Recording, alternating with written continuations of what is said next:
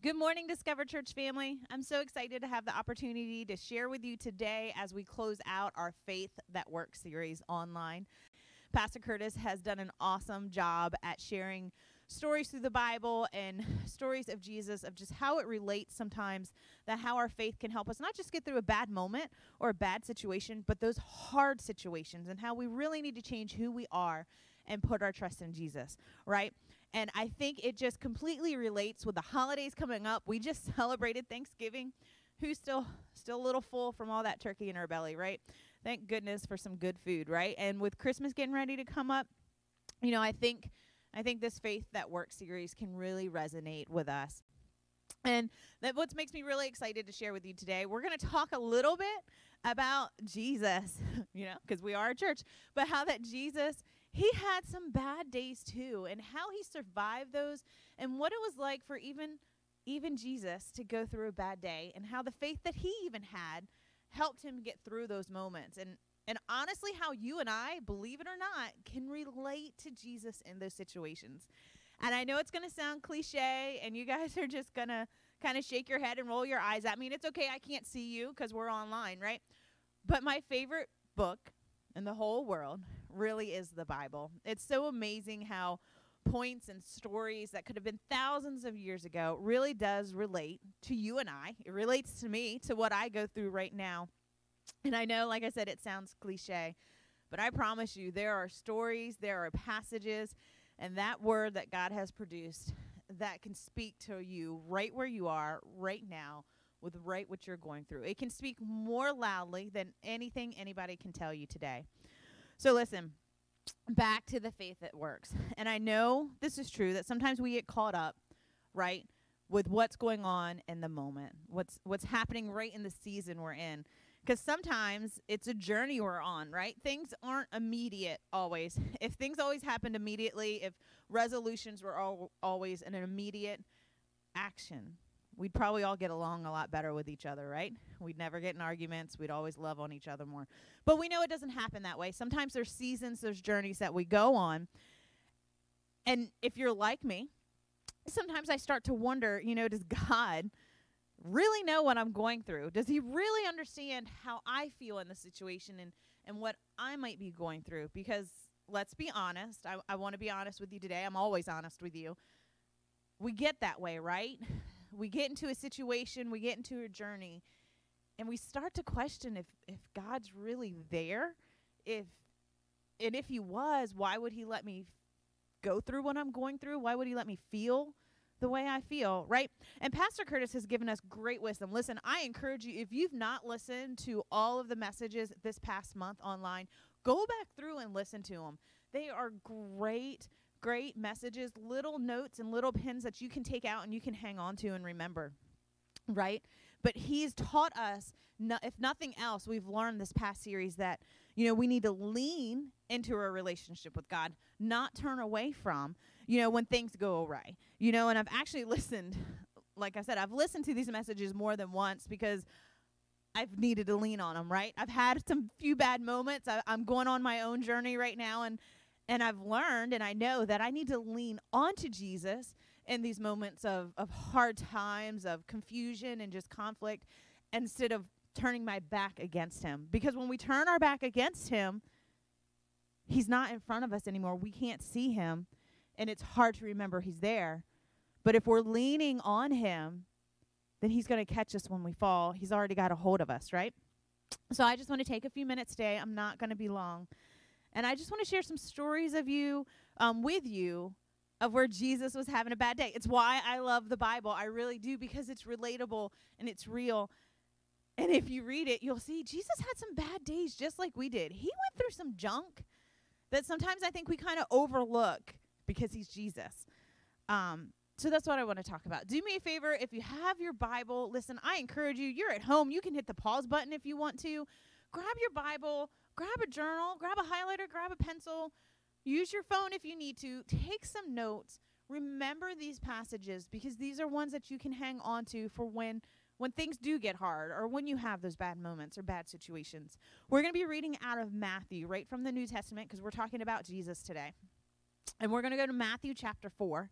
We're going to read the first 11 passages. I'm reading out of the Message version today. I actually like this translation. I kind of go back and forth with a few other ones, but I just really like the way the Message lays out Matthew 4 today. And it says, "Next, Jesus was taken into the wild by the Spirit for a test. The devil was ready to give it. You see, Jesus prepared for the test by fasting 40 days and 40 nights. And that left him, of course, in a state of extreme hunger, which the devil took advantage of in the first test. Since you are God's son, speak the word that will turn these stones into loaves of bread." And Jesus answered by quoting Deuteronomy. "It takes more than bread to stay alive. It takes a steady stream of words from God's mouth." For the second test, the devil took him to the holy city. He sat on top of the temple and said, "Since you're God's son, jump." The devil goaded him by quoting Psalm 91. "He has placed you in the care of angels. They will catch you so that you won't so much as stub your toe on a stone." And Jesus countered with another citation from Deuteronomy. "Don't you dare test the Lord your God." For the third test, the devil took him to a peak of a huge mountain. He gestured expansively, pointing out all of earth's kingdoms, how glorious they all were. And then he said, "They're yours, lock, stock, and barrel. Just go down on your knees and worship me, and they're yours." Jesus' refusal was curt. "Beat it, Satan." He backed his rebuke with a third quotation from Deuteronomy. "Worship the Lord your God and only him. Serve him with absolute single-heartedness." The test was over. The devil left, and in his place, angels came and took care of Jesus' needs. Look, if you read that scripture, Jesus was in a rough season. He had a rough moment, even while serving God. Let's not forget, Jesus is the Son of God. He's also a Son of Man. So he's human, but he's still God's Son. And it was one of these seasons. It's the reason why, like I said, I love the Bible so much. I love the New Testament because we get to see what Jesus went through, and it also relates. Because how many of us are in a bad season? How many of us are having a rough time, whether it's at work, with our kids, with our finances? Or how many of us feel like it's just all piling on top of us? It's kind of what Jesus went through in Matthew 4. And let's look at verse 8 and 9 again. It says, "Again, the devil took him up on an exceedingly high mountain, and he showed him all the kingdoms of the world and their glory. And he said to him, 'All these things I give you if you fall down and worship me.'" Right? So if you take time and you read that passage, it brings me to the first point I want to talk about. And that's that God never leaves us. And I know sometimes when we're in that valley, when we're in that low, when we are fighting whatever battle and situation we're in, it doesn't feel like that, right? But God never leaves us. And if that's true, if God never leaves us, then we're kind of like in a relationship with him, right? Think of it with a relationship with your spouse or with your children or even with friends and coworkers. What's a relationship? It takes two, right? And no, I'm not going to start singing the song. But it takes two for a relationship. And the best part of our relationship that we have with Jesus is that he never leaves. And so it even says in the Bible, if you look in the Bible, even says that Jesus will never leave or forsake us. So in a relationship with God, it's just us. It's just me that I have to worry about, that I have to take care of, right? But it's hard. Because, look, in this passage, Satan promised Jesus everything as far as his eyes could see. And he waited. Get this. Satan waited to entice Jesus when he was in a time of need. So right now, if I could take you and I could show you a scene where you had no worries, you had no financial problems, where you could just go and everything you could see would be yours. It would be easy to say yes, right? It'd be easy to say, okay, yep, that's what I want. I'm going to go there instead of dealing with what I have right now. And Satan waited to tempt Jesus with that when he was hungry, when he was all alone, when he was down, when life wasn't so great, right? Isn't that usually what happens? We get kicked when we're already down. We talk about that sometimes. We use those references. You know, Satan didn't wait till Jesus was on the mountaintop teaching thousands of people to tempt him. He didn't wait when he was performing miracles, when the woman touched his hem and she was healed, by simply touching his robe. Satan didn't try to entice him and tempt him in the midst of him doing miracles and in the midst of him teaching thousands of disciples. No. Satan waited till he was all alone, till he's hungry, until he was tired. Because we got to remember, Jesus is still human at this point, so he's still emotional. He still has feelings. He has feelings just like you and I do. And I don't know about you, but you ever get hangry? Right? I get hangry all the time. So imagine 40 days of hangry. And then you're being enticed with all these things. How easy would it be to drop what you're in the midst of and just follow after Satan because it just seems easier? And it makes me think of a time way many years ago, before I was married to not my better half, I'm his better half, but before I was married to Pastor Curtis, who I love dearly as much as I tease him. I was working full time down at the beach. I was in really my dream job, and I was just given this huge, significant promotion. I was freshly out of high school. I was 18 years old, and I was making the most money I had ever made in my entire life. And it was a significant amount. It was a large amount for an 18-year-old to make. It was a large amount for a 30-year-old to make at that time. And I was starting my career path. My manager was setting me up to become a manager, and I was going. I was rolling. I was happy. I was bringing in the dough. Life was grand. And then I got offered a position to work in full-time ministry, which is my heart. It was what I had always wanted to do. It was what I knew God had called me to do. The only difference is that full-time ministry wasn't going to pay a whole lot. The pay was going to be extremely insignificant. So there I was. I was presented with my dream job in a secular world, making buku money. You know, I would have been set for life if I stayed on that path. Finances would have never been a problem for me my entire life. And then on the other hand, I had where God wanted me to be, where I knew I was called to be, with no money, though. And I had to make that decision. Was I going to follow after a career path that would make me financially stable, but wasn't where God wanted me to be? Or was I going to take a jump and a leap of faith and follow after the calling God had on my life, although financially it didn't look secure, and financially we were getting ready to be married, wasn't maybe all that well. So I had to make that decision. You see where Satan kind of threw that in the midst. I was on a right path. I was doing good. You know, what looked out in front of me at that time, I was able to obtain anything I could want because my finances were so great, and the path that I had worked for were set up. But over here, Jesus was calling me to something else. And it wasn't going to be easy. It was going to be a struggle financially. But I also knew where it was God had me to be. And I had to make that decision on which one was I going to go. Thank God I followed after him, and I made the sacrifice, the financial sacrifice, and I went into full-time ministry. And I know we've shared this before with you guys, and it's because it's such a huge part of our story and who we are. I went from many zeros to very, very few zeros in full-time ministry. But God blessed me more than I could ever ask for in full-time ministry. My husband and I, we built a house. We should have never got approved for a loan financially, and we were able to build a house and start our family, and God has taken care of us every step of the way. We've never financially went without because we followed after the path God had us on, and we didn't allow Satan to tempt us by looking out and seeing all that we could potentially have. Instead, we followed after the calling God put on our hearts. And Matthew 4:10 is the reason why I stayed strong and I was able to follow after the calling that God had on my life. Matthew 4:10 says, "Worship the Lord your God and only him. Serve him with absolute single-heartedness."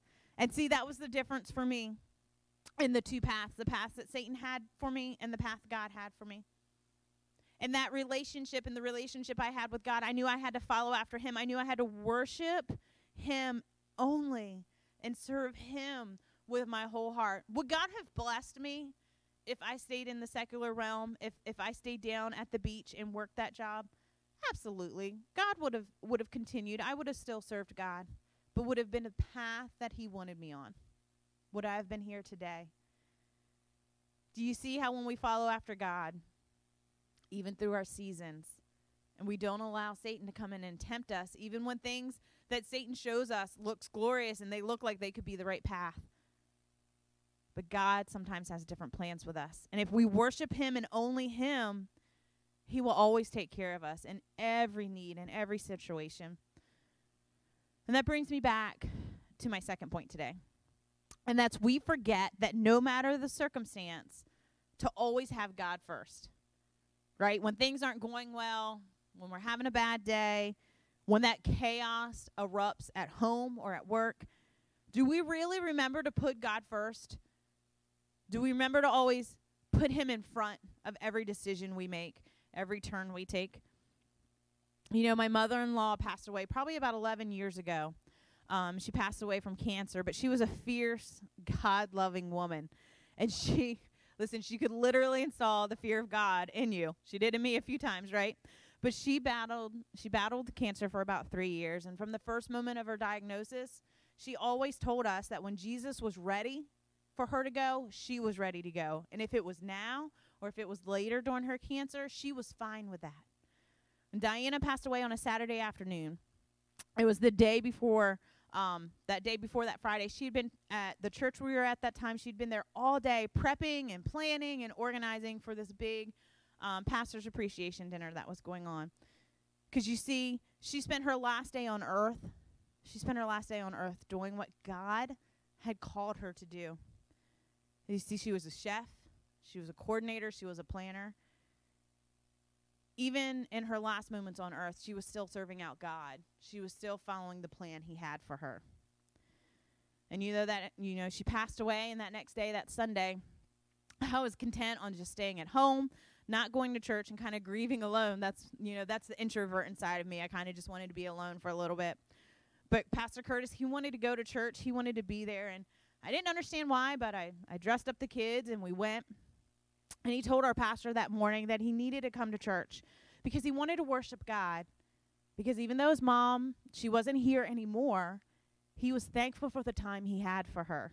And he knew that God was in control of it all. You see, even in the worst of our circumstances, God has to be first. And that example that Pastor Curtis set for me and for my kids, it has dramatically changed how I handle trauma and how I handle hard situations.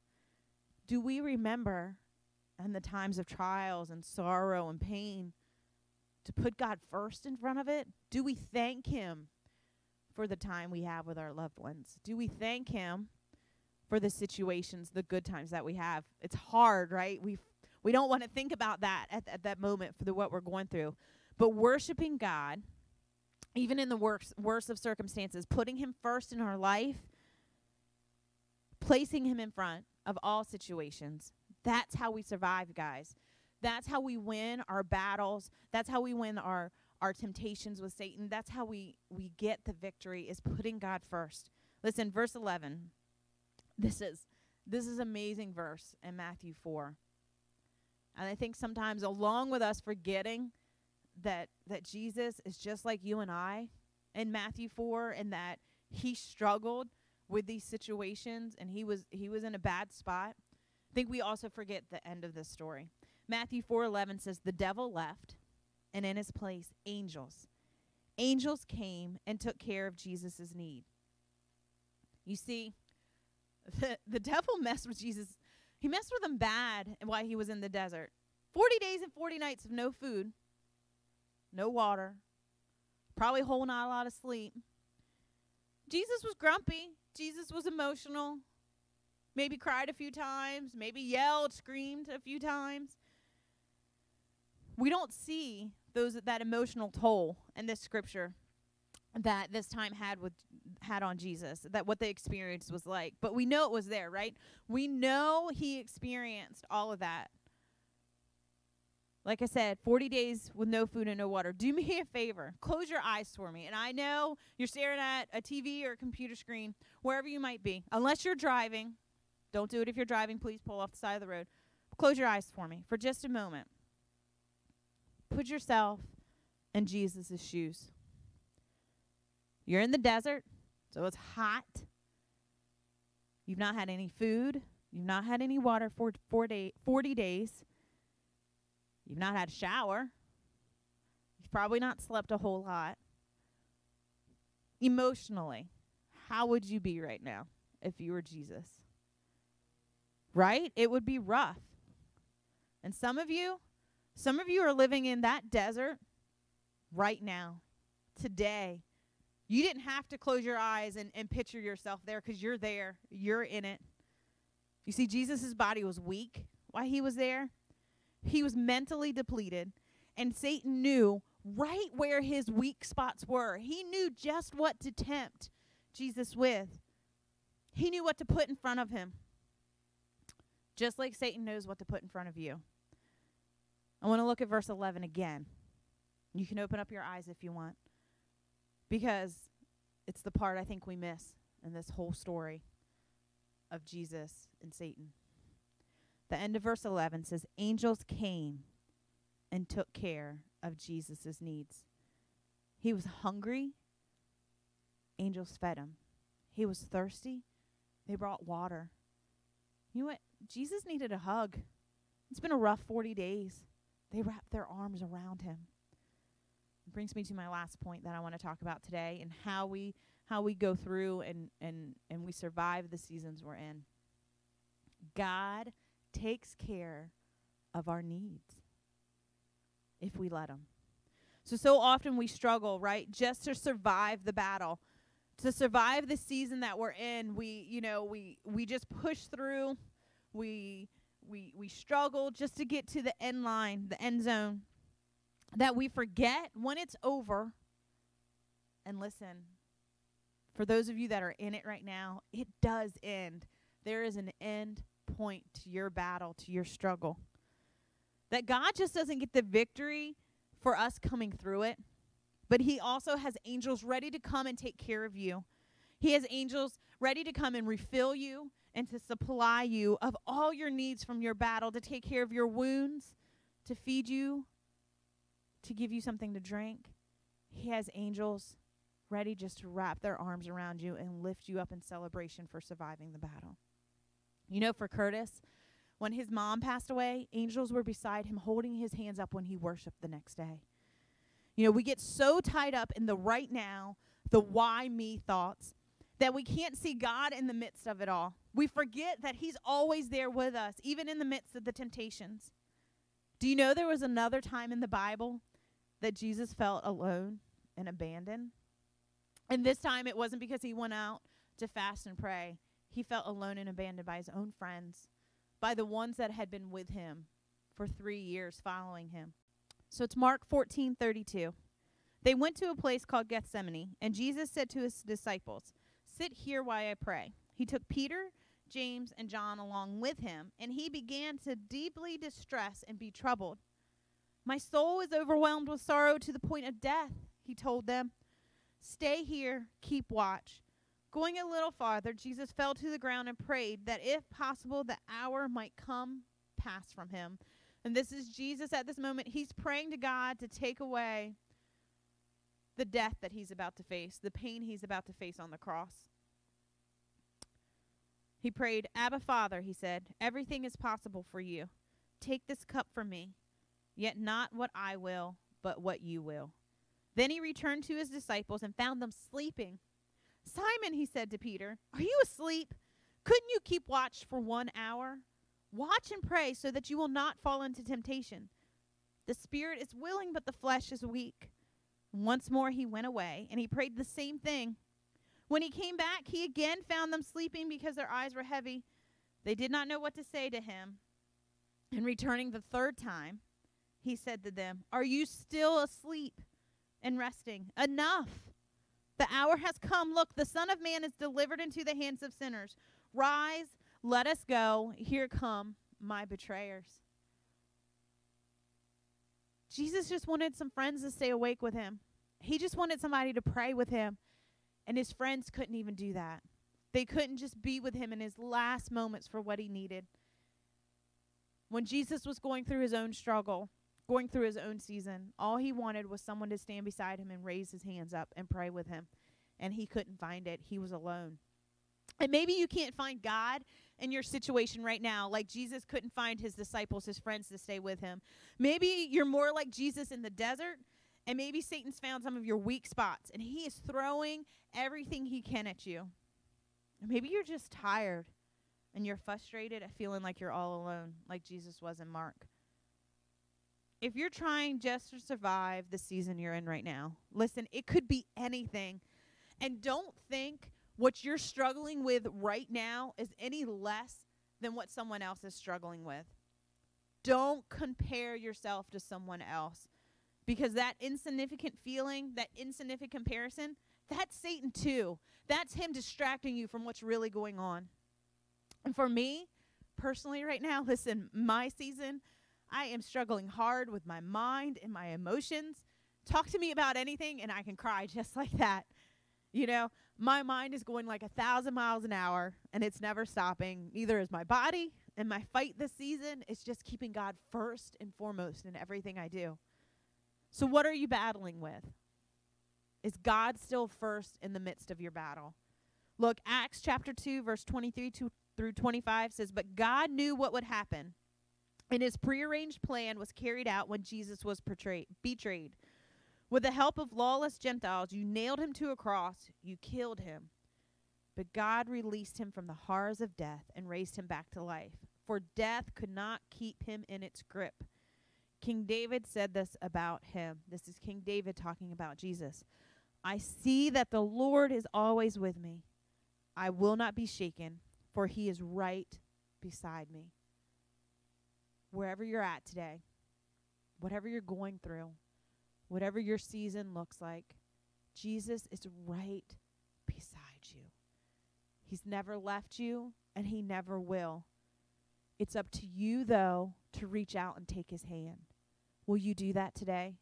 Will you pray with me as we go through these next seasons, these real seasons, these holidays, whatever you're facing, whatever battle you're going through? 1, remember, God never leaves us.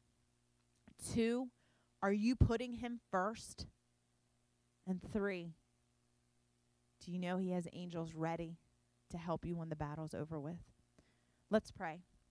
Lord, I just thank you for this amazing time together, Lord God, just to lean in closer to you.